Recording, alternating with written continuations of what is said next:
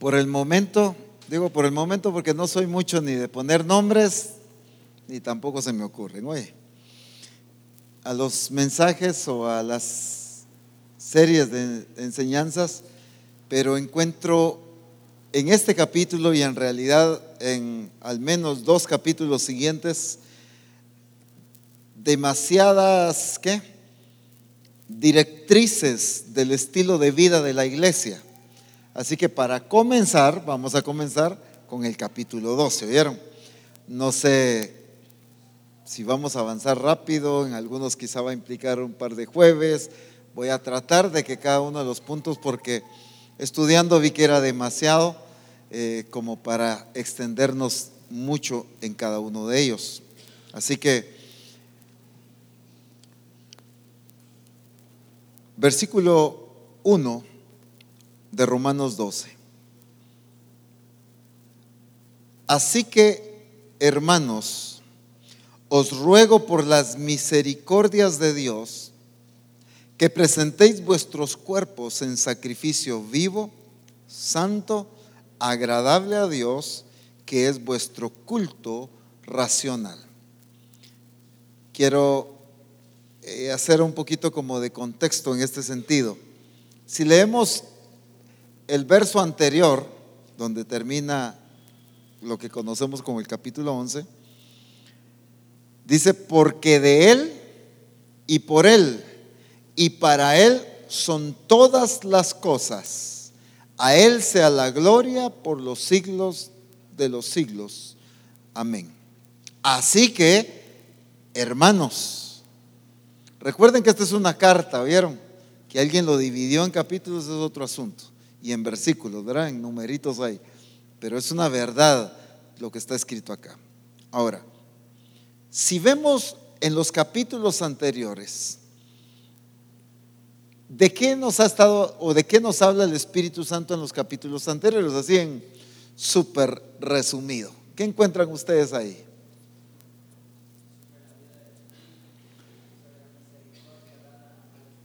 Sobre la misericordia de Dios dada a los gentiles, sobre la justificación, ¿qué más?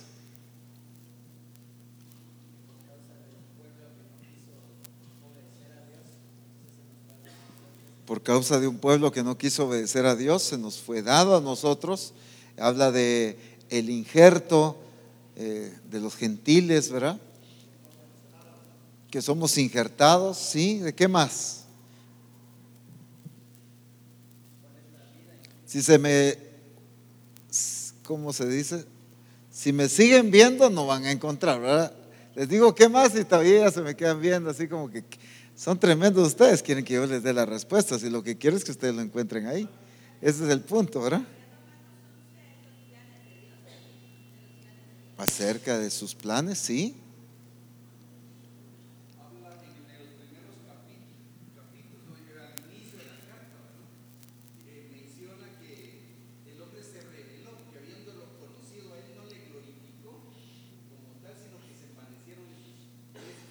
Así es.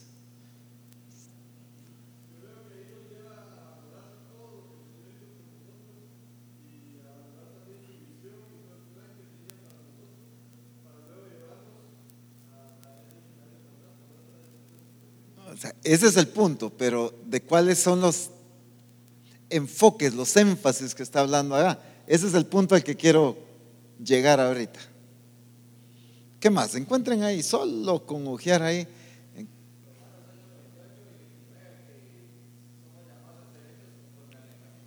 Somos llamados a ser hechos conformes a la imagen de su Hijo, muertos al pecado. Se enfoca mucho acerca de la obra redentora de Cristo. Se enfoca mucho en la condición del hombre sin Cristo, en la condición del hombre ya justificado por la fe en Jesucristo, y entonces ya viene la vida en el Espíritu, como nos decía Uriel. Entonces está hablando mucho de ese traslado, de ese cambio, de esa muerte, en la naturaleza carnal, que somos rescatados, todo eso. Y entonces no es que esté concluyendo la carta, pero el punto que quiero llegar Por eso leí el verso 36, porque de Él y por Él y para Él son todas las cosas. Todo lo que Él hizo, para qué lo hizo, el objetivo, hacia dónde está enfocado, todo lo que Dios hace es para glorificarse a Él. Que nos quede bien claro, todo lo que Dios hace es para Él llevarse la gloria, para glorificarse Él en todo lo que hace. Entonces viene el apóstol Pablo y con ese entendimiento de lo que éramos sin Cristo, de ciertamente lo que se mencionaba, de un pueblo que rechazó al Señor, y entonces se abrió la puerta a los gentiles, que somos nosotros, para pertenecer al pueblo de Dios, a ser hijos de Dios. Somos justificados por nuestra fe en Cristo, somos hechos hijos de Dios al obedecerlo, podemos vivir en el Espíritu Santo. En fin, todo esto ahora, ¿a qué lleva? ¿A qué apunta todo eso? ¿A qué apunta esa salvación? ¿A qué apunta la muerte de Cristo? ¿A qué apunta toda esa obra redentora de Jesús en nosotros? ¿A qué apunta esa reconciliación con Dios? ¿A qué apunta todo eso? Estoy hablando a qué apunta aquí en la tierra. A la expresión de Cristo. Todo esto lo hizo no para que yo me congregue y sea, bajo el término que se maneja allá afuera, un miembro de iglesia, pues, sino para qué? Para que yo viva de acuerdo a la voluntad y al propósito de Dios. Entonces, estoy súper resumiendo esto. Bajo esa perspectiva, ahora quiero que leamos este capítulo. Voy a volver a leer el verso 1.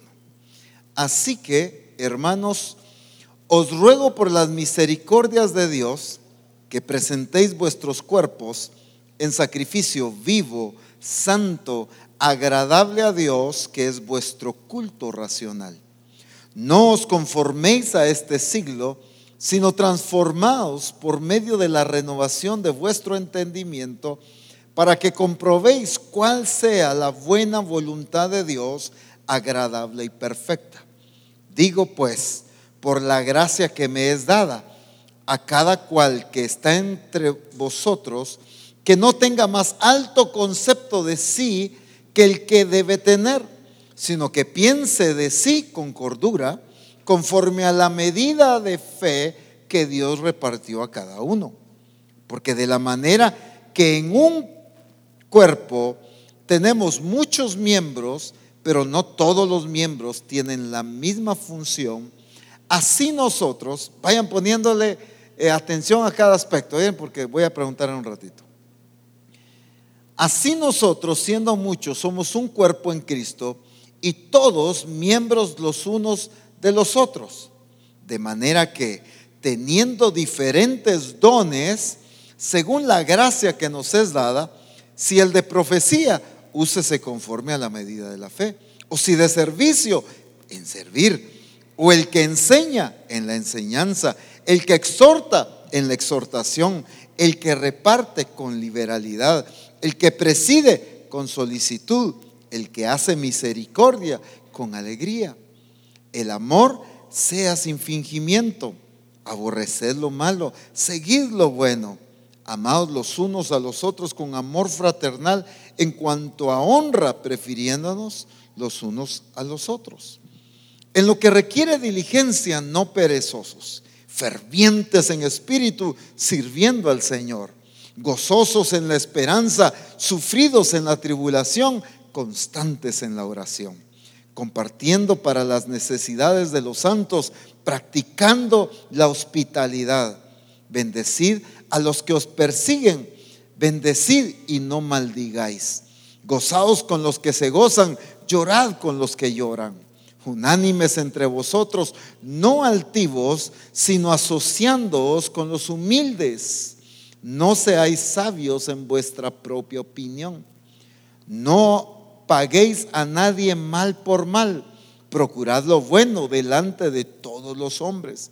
Si es posible, en cuanto dependa de vosotros, estad en paz con todos los hombres. No os venguéis vosotros mismos, Amados míos, sino dejad lugar a la ira de Dios, porque escrito está: mía es la venganza, yo pagaré, dice el Señor. Así que si tu enemigo tuviere hambre, dale de comer; si tuviere sed, dale de beber, pues haciendo esto, ascuas de fuego amontonarás sobre su cabeza. No seas vencido de lo malo, sino vence con el bien el mal. Sométase toda persona, y sigue. O sea, quise leer la primera parte del capítulo 13 para que entiendan que esto sigue. Yo paré aquí nomás por tiempo, ¿verdad? Pero esto sigue. Ahora, ¿qué ven ustedes, al menos en este capítulo que estamos viendo ahorita? De ninguna manera estoy diciendo que ahí se acaba, pero en este capítulo que leímos ahorita, menciónenme algunos aspectos que el apóstol Pablo está mencionando. Los dones, el uso de los dones. Por eso dice que el que ministra, pues que ministre; el que preside, pues con solicitud y etcétera. ¿Qué otra cosa? El vivir como cuerpo perfecto. ¿Pero cuáles?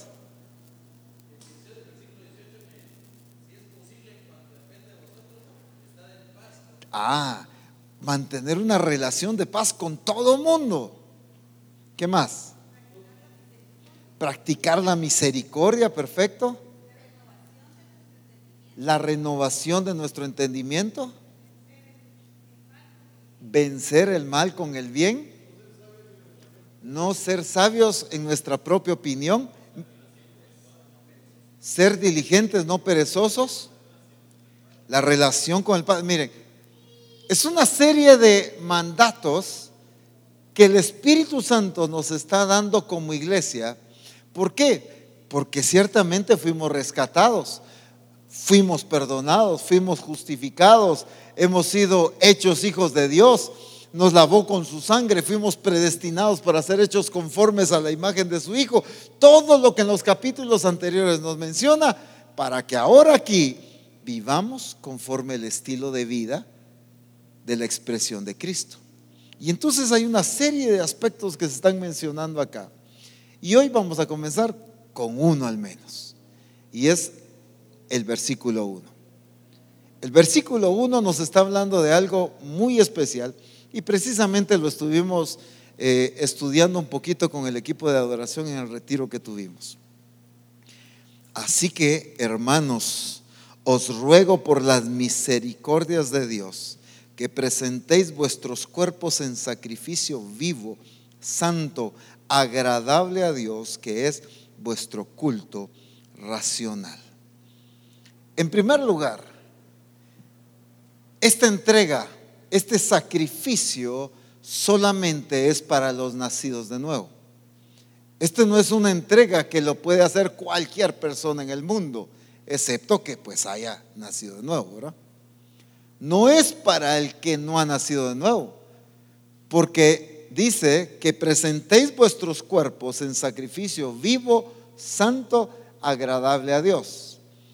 Y alguien con una naturaleza vieja no puede presentarse como un sacrificio agradable a Dios, pues. Sino, ¿qué es lo que va a agradar a Dios nada más? Lo que concuerda con su naturaleza, y eso es. Sí, eso es la nueva naturaleza que fue puesta en nosotros. Eso sí concuerda. Ahora, entonces, en primer lugar, esta entrega solo es para los nacidos de nuevo. Ahora, este sacrificio, como dice, que presentéis vuestros cuerpos en sacrificio vivo. Anteriormente hay un contexto que tenemos en la Escritura acerca de el presentar un sacrificio. ¿Cómo se presentaba un sacrificio antes? Solo estoy haciendo memoria de esto para entender lo que sigue después. El sacerdote tenía que estar purificado, pero la gente iba y presentaba un sacrificio para expiar sus pecados. Entonces tomaba quizá una paloma, quizá un cordero, lo que fuere, lo presentaba en el altar. ¿Y qué hacía? lo sacrificaba, lo mataba pues para presentarlo. Aquí no es un sacrificio de muerte que está pidiendo. Este era un sacrificio de muerte, había que matar la ofrenda para que los pecados fueran expiados. Pero acá no nos está pidiendo un sacrificio de muerte, aquí nos está pidiendo un sacrificio de vida. Un sacrificio de vida. Y entonces tenemos que entender esto, porque la demanda del Señor ahora es muy diferente. Aquí había que matar, aquí hay que vivir. Pero vivir ¿cómo? Aquí está el asunto. Aunque aquí era de muerte en el Antiguo Testamento, pero aún en este sentido de muerte, ese sacrificio, esa ofrenda tenía que tener características muy especiales. Por ejemplo, tenía que ser sin defecto. Lo mejor, ¿qué más? De un año, por ejemplo, habían ciertos requisitos.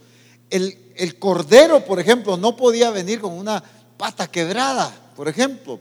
No podía, quizá se había caído o había quedado atrapada en alguna rama o algún espino y quizás se cortó la oreja, y así presentarlo, aunque estaba bien bonito, bien bañadito y gordito. No, tenía que ir perfecto, tenía características, pero era un sacrificio de muerte y aún así tenía características. Ahora, este sacrificio ahora es de vida, pero las características no cambian. Aquí era de muerte, pero aquí es de vida. Ahora, hago otra referencia, solo para tomar idea de algunos sentidos que más adelante quiero darme a entender. Por ejemplo, cuando Abraham, Dios le pide que sacrifique a su hijo Isaac. Dame a tu hijo, a tu único hijo, al que amas. Y entonces Abraham va con sus criados, con sus siervos, y llega un momento donde les dice: quedaos acá y yo y el muchacho iremos a adorar. Fíjense el concepto: yo y el muchacho iremos a adorar. Recuerden que todo lo que queda registrado en la Escritura es inspiración de Dios. No en el momento que el Espíritu Santo le agarró la mano a alguien, sino todo lo provocó, hasta la expresión de alguien, hasta el grito de alguien, a todo lo provocó el Espíritu Santo para que quedara registrado. La inspiración del Espíritu Santo en la escritura de la palabra de Dios no es sencillamente el que tomó la pluma, pues, sino hasta en todo lo que se hizo para que quedara registrado. ¿Por qué? ¿Por qué estoy diciendo esto? Porque cada expresión que en este caso Abraham dijo era inspiración de Dios. Era para marcar y para profetizar y para declarar. Hay cosas que muchos ahí dijeron que no sabían que estaban profetizando, que estaban declarando verdades, quizás acerca de Cristo, quizás acerca de la iglesia, en fin. Entonces Abraham dice proféticamente: yo y el muchacho iremos a adorar. Digo proféticamente porque tiene que ver con nosotros, pero en ese sentido adoraron, pues, ¿verdad? Yo y el muchacho iremos a adorar. Ok. Entonces van caminando, llegan al lugar donde iba a hacer el sacrificio. Isaac, mero chispudo, vio la leña, vio las piedras para hacer el altar, o el altar, leña, cuchillo. No hay cordero. Papá, tengo una duda. ¿Y el cordero? Todo lo demás está menos el cordero. El Señor se proveerá de cordero. Y dice la escritura que viene Abraham y empieza a amarrar a Isaac. Miren la actitud de Isaac. La escritura no habla de un Isaac peleando, ni corriendo, ni Abraham teniendo que lazarlo. ¿Lazarlo se dice? Lazarlo para poderlo capturar. No, sencillamente lo empezó a amarrar. Isaac ahí. Miren la sumisión. Recuerden que era venir a adorar, ¿sí o no? Era adorar, sin cantar un coro, pero era adorar. Entonces, Abraham obedeciendo. Isaac sumiso. Eso es adoración. Y entonces viene Abraham y lo pone, y cuando ya está, no vemos a un Isaac pegando de gritos y papá, ¿qué te pasa? Reacciona, nada. Cuando está a punto de sacrificarlo, viene Dios por medio del ángel y lo detiene. Muy bien. ¿Qué hizo Abraham e Isaac? Adoraron. ¿Cómo adoraron? Menciónenme algunas cosas de las que ya mencioné y las que ustedes encuentran. En obediencia, con sumisión, en fe, en la actitud, el entendimiento correcto, por ejemplo, de quién era Dios, un reconocimiento. Todo eso fue, por eso hice énfasis, yo y el muchacho iremos a adorar y regresaremos, dijo Abraham. Adoraron y regresaron, se cumplió. Pero miren todo lo que implica, eso es adoración. Ahora, bajo esos aspectos que hemos mencionado, quiero leerles este mismo versículo, pero en diferentes versiones. Para quienes lo van a buscar, voy a leer primero la PDT, luego la NTV, la nueva traducción viviente, y luego la traducción lenguaje actual, la TLA. PDT, NTV y traducción lenguaje actual. La PDT, si tú lo puedes leer ahí, excelente, y si no, por favor, presta mucha atención. La PDT dice: por eso, hermanos, puesto que Dios nos ha mostrado tanta misericordia, les ruego que entreguen todo su ser como sacrificio vivo a Dios. Esa ofrenda, que es su vida, debe estar dedicada solamente a Dios para poder agradarle. Esta clase de adoración es la que realmente tiene sentido, dice. Voy a leer esta parte que quiero hacer énfasis. Esa ofrenda, que es su vida, debe estar dedicada solamente a Dios para poder agradarle. Esta clase de adoración es la que realmente tiene sentido. Dice en la nueva traducción viviente, la NTV: por lo tanto, amados hermanos, les ruego que entreguen su cuerpo a Dios por todo lo que Él ha hecho a favor de ustedes. Que sea un sacrificio vivo y santo, la clase de sacrificio que a Él le agrada. Esa es la verdadera forma de adorarlo, dice. ¿Cuál es la verdadera forma de adorarlo? Haciendo lo que a Él le agrada. Pero solo por mantenernos aquí en literal en lo que dice esta versión, ¿cuál es la forma verdadera de adorarlo?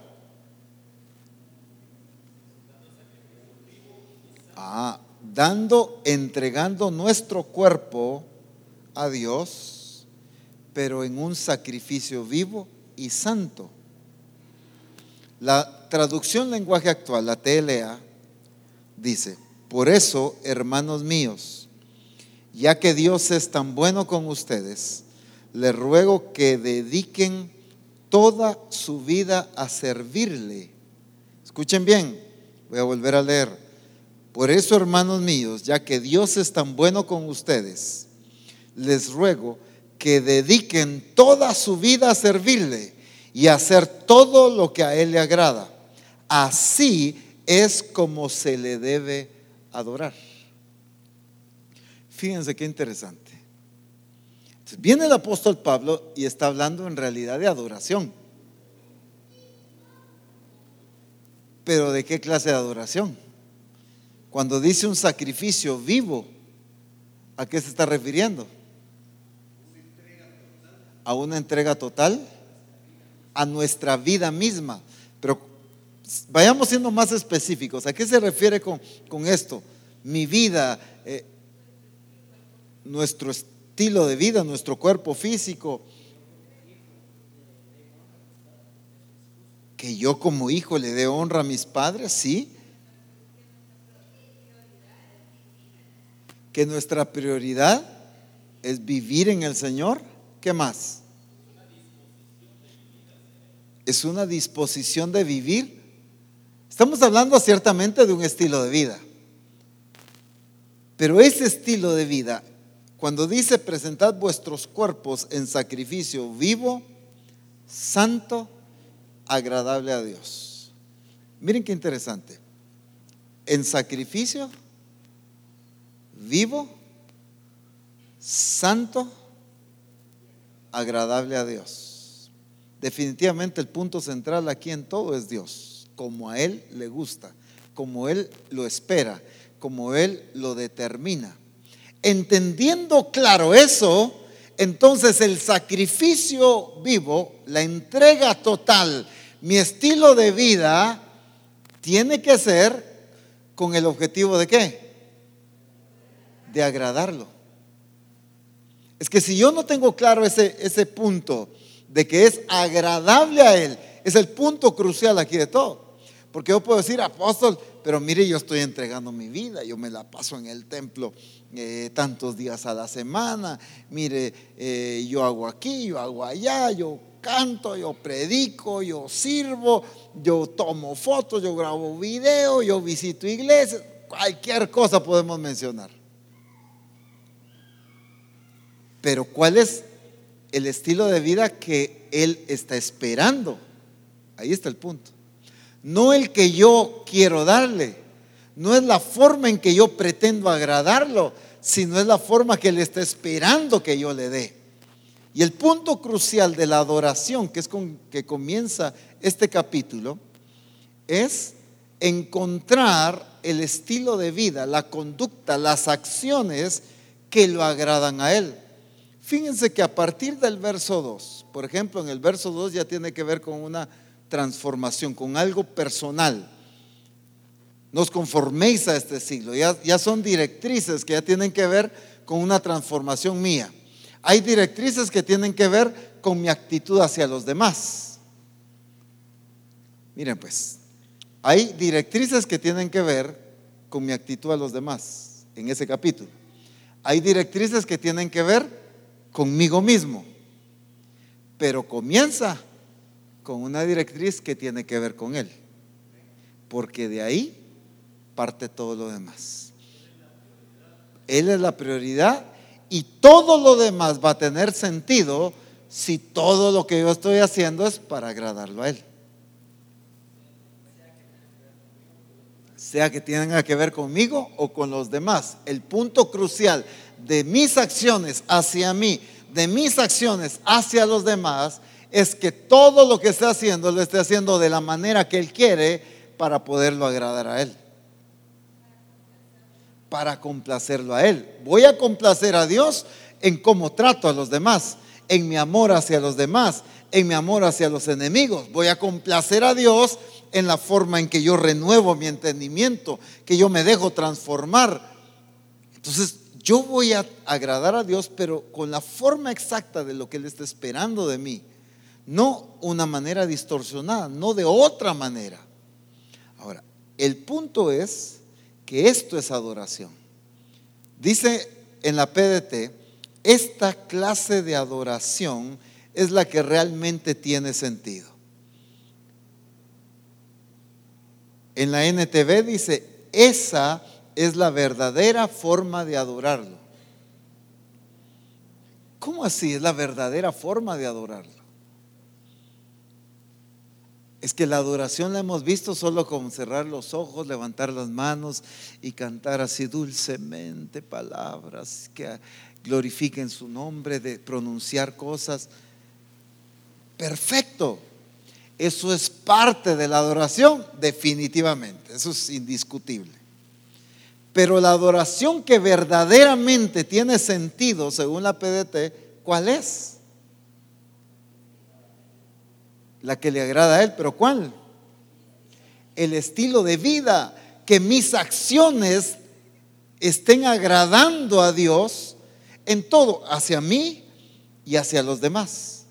Todo lo que yo estoy haciendo sea para agradarlo a Dios. Ahora, lo dice muy claramente en la PDT, esa ofrenda que es su vida debe estar dedicada solamente a Dios.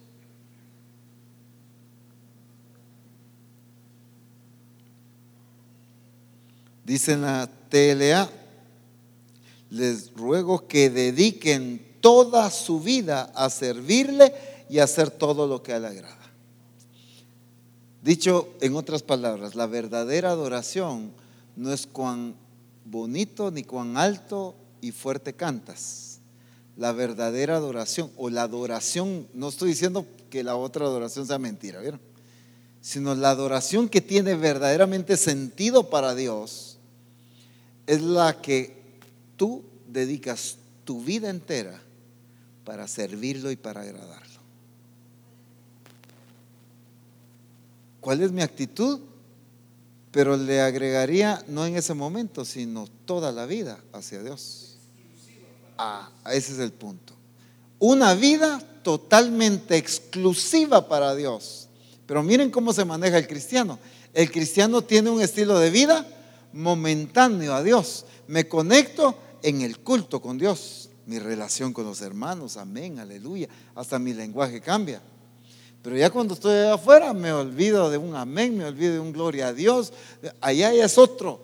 Allá, aquí en la calle yo bromeo diferente, mi lenguaje es otro, mi conducta es, pero cuando ya vengo con los hermanos es un estilo de vida diferente, armonía, amor, sonrisa. Pero allá no, allá es pelearme con los compañeros de la universidad, quizá con el profesor, los compañeros de trabajo, con el cliente, qué sé yo. Allá es otro estilo de vida.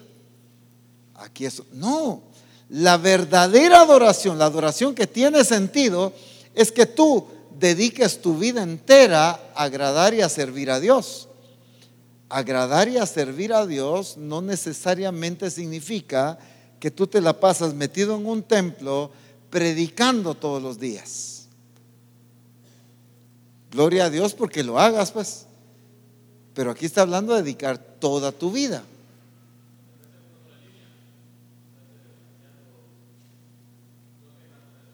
Mantenerse en una sola línea. ¿Cuál es esa línea? Agradar a Dios, o sea, pertenencia, exclusividad. Mi vida le pertenece a Dios, entonces todo el tiempo yo estoy buscando servirle y agradarlo. ¿Cómo voy a servirle? Cuando hablamos de servir, no estamos hablando de lo que servimos como congregación nada más.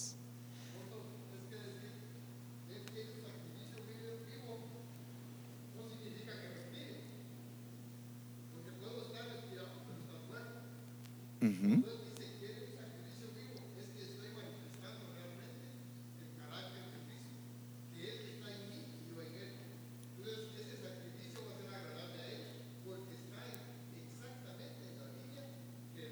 Uh-huh.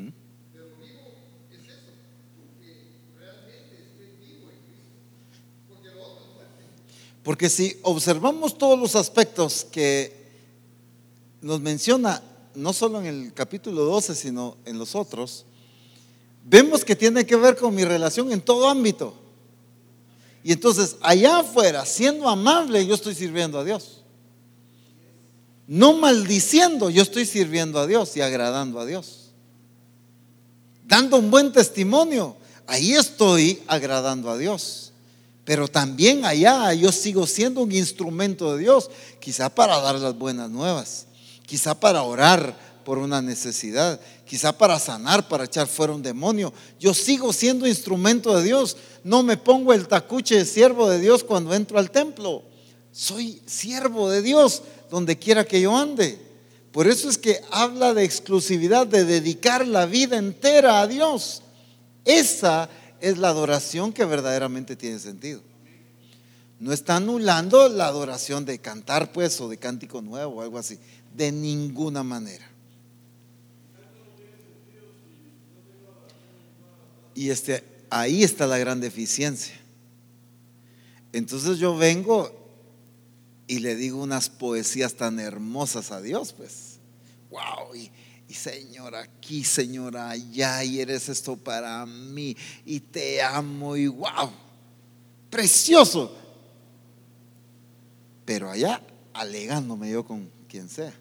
Pero allá peleando yo, pero allá haciendo todo lo contrario. Entonces, ¿qué está pasando? Entonces no tiene sentido mi adoración, porque mi adoración, por eso dice presentar vuestros cuerpos en un sacrificio vivo, o sea, en todo mi estilo de vida, en toda mi conducta, pero santa, que agrade a Dios. Ahora, qué interesante, porque dice sacrificio vivo, santo, agradable a Dios. Pero si ya es santo, ya es agradable a Dios, ¿o no? Pero ¿por qué todavía hay otro agregado aquí? Agradable a Dios. Es que ese es el punto central de todo. Él define cómo deben ser las cosas. Y tenemos que votar mucho en nuestro corazón y en nuestra manera de pensar que yo lo que estoy haciendo agrada a Dios.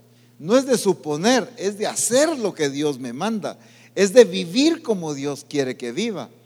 El problema es que suponemos que mi conducta agrada a Dios, que mi estilo de vida agrada a Dios, que como yo ya estoy llevando mi vida cristiana, ya estoy agradando a Dios. Y ese es el error muy común, de suponer o asumir, si queremos decir esta otra palabra, asumimos que yo ya estoy agradando a Dios, que Dios se agrada de mí por la conducta que yo tengo.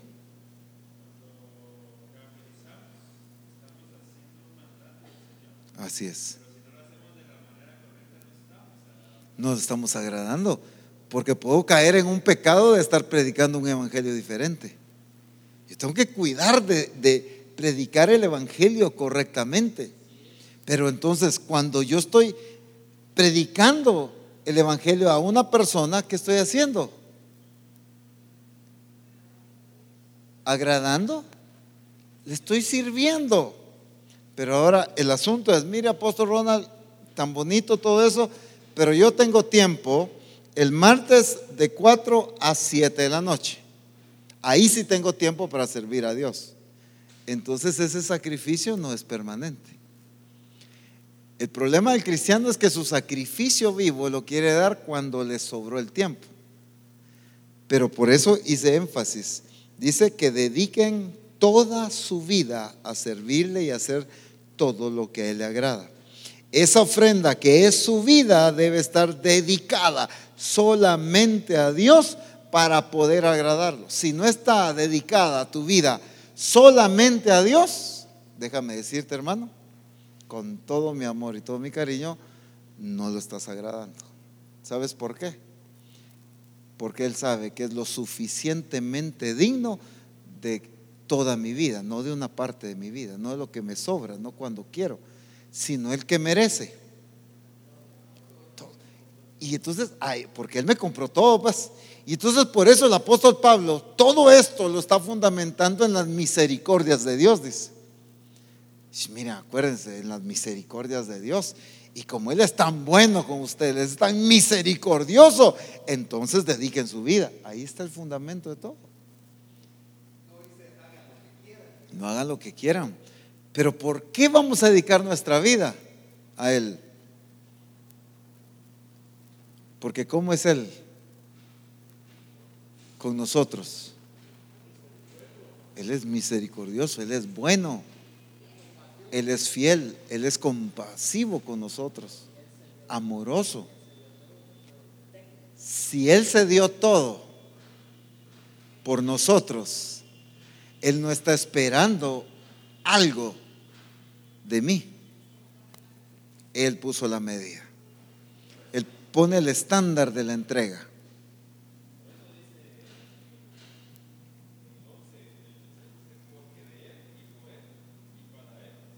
Ahí radica todo. Por Él, para Él, son todas las cosas.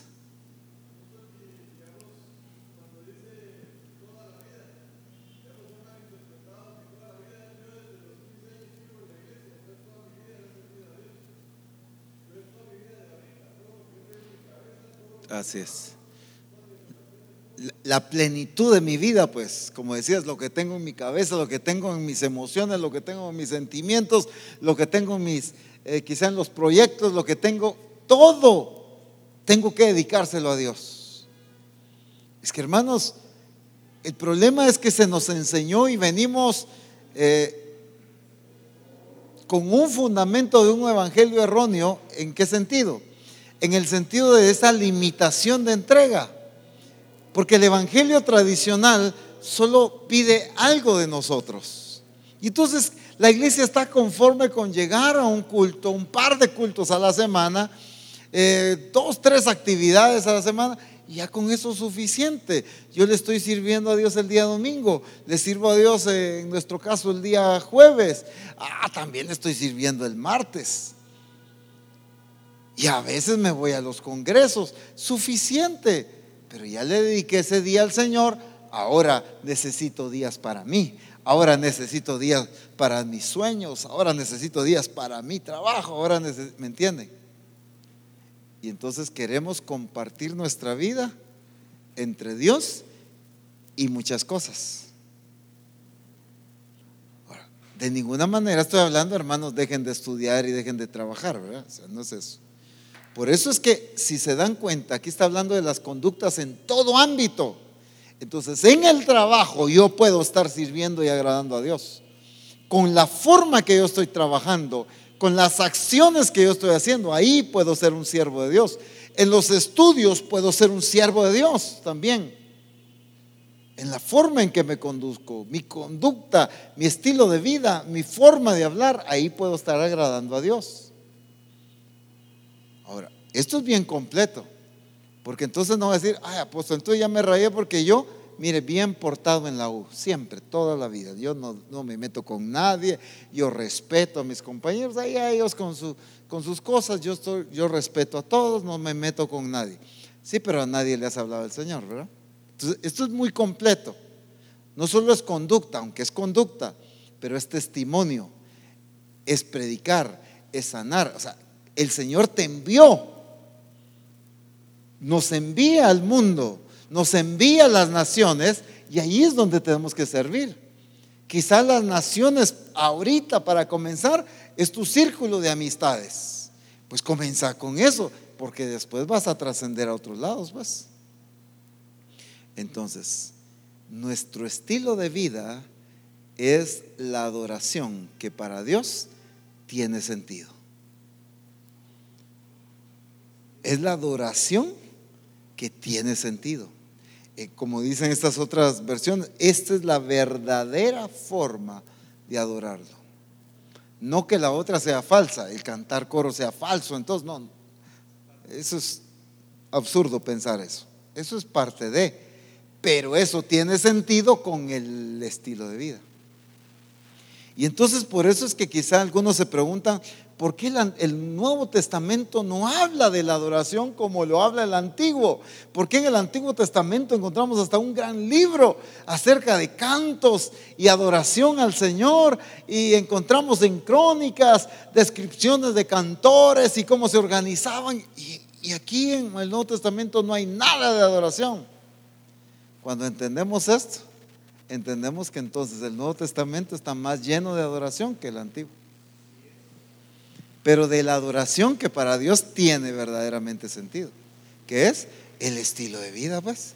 Porque ¿qué es lo que nos habla en todo el Nuevo Testamento? Sino del estilo de vida que agrada a Dios. Cuando nosotros cumplimos y obedecemos todo lo que el Señor nos está mandando acá, entonces ¿qué? Nos convertimos en verdaderos adoradores, que adoran al Padre en espíritu y en verdad.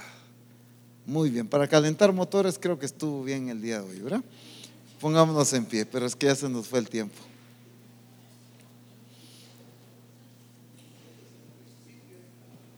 Imagínense, el versículo 2 es otro paquetón tan hermoso.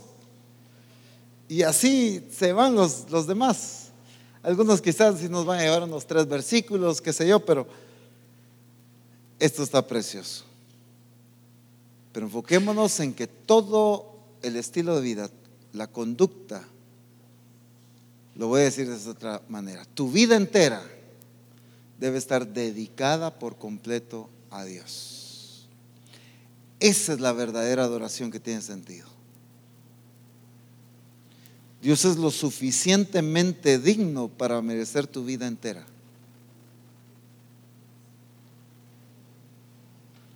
no para darle una parte de ti al Señor. Cuando yo le doy solo una parte de mi vida a Dios, es porque en realidad yo no he entendido verdaderamente quién es Dios. Quizá todavía en mí hay un concepto de Dios como cualquier otro Dios, y entonces con razón comparto mi vida con Él, pero también con otro montón de cosas. Y entonces por eso el Señor dijo, es que nadie puede servir a dos señores. O sirves a uno y menosprecias al otro, o te entregas a este otro y entonces menosprecias al otro. Nadie puede servir a dos señores, porque ¿qué es lo que está esperando Dios de ti? Todo. ¿Qué está esperando Dios de ti? Dicho en otras palabras, tu vida entera. Menos de eso no se merece Dios. O si alguien piensa así, todavía no ha entendido quién es Dios. Cristocéntrica. Ahí está. Toda nuestra vida debe girar en el Señor, apuntando a Dios, agradarlo, sirviéndole. Él es el dueño de nuestra vida, no dueño de una parte de nuestra vida. Pero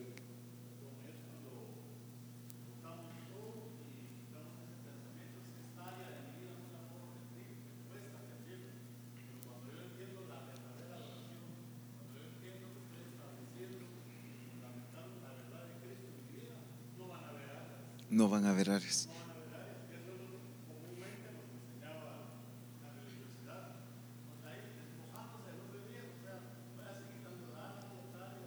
Uh-huh.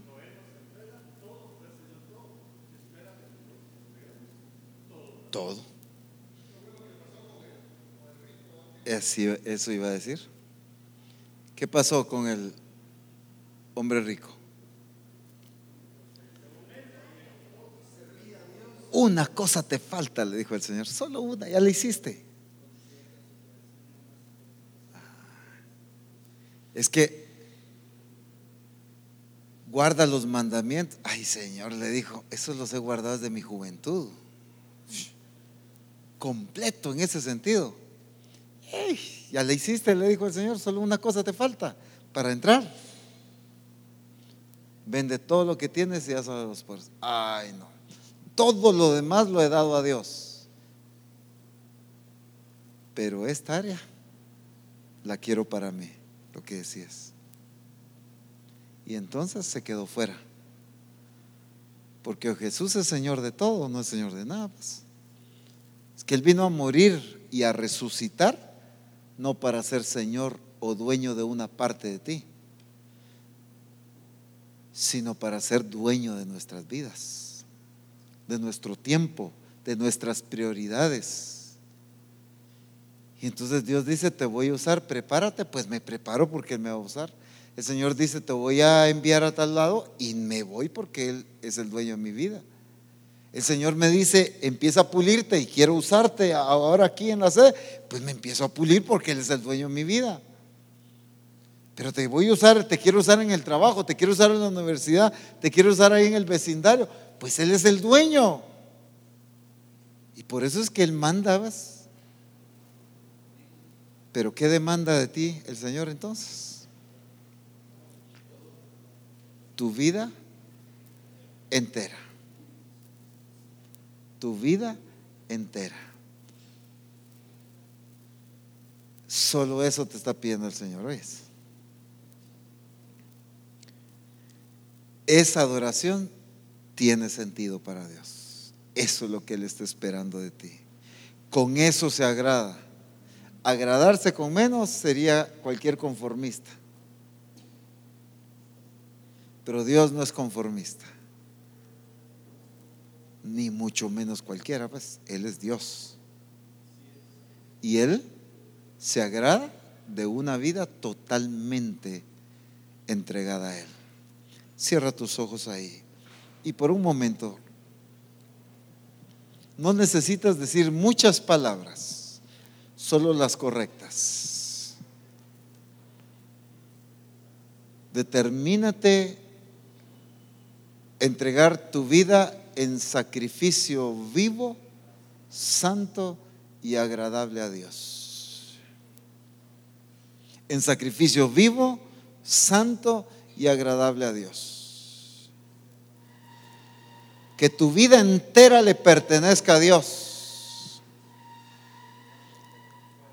Que tu vida entera le pertenezca a Dios. Eso es lo que Dios está esperando de ti. Cuando tu vida entera le pertenece y le entregas todo lo que tú eres y en todo tu estilo de vida lo glorificas, entonces esa adoración tiene sentido para Él. Esa es la verdadera adoración que está esperando de ti. Claro, sigue cantando, sigue expresando palabras hermosas al Señor, pero la adoración que tiene sentido para Él es que tu vida entera le pertenezca y le sirvas y le agrades. En el nombre poderoso de nuestro Señor Jesucristo. Padre, gracias, porque tú eres digno de recibir todo lo que somos. Tú no mereces menos que todo.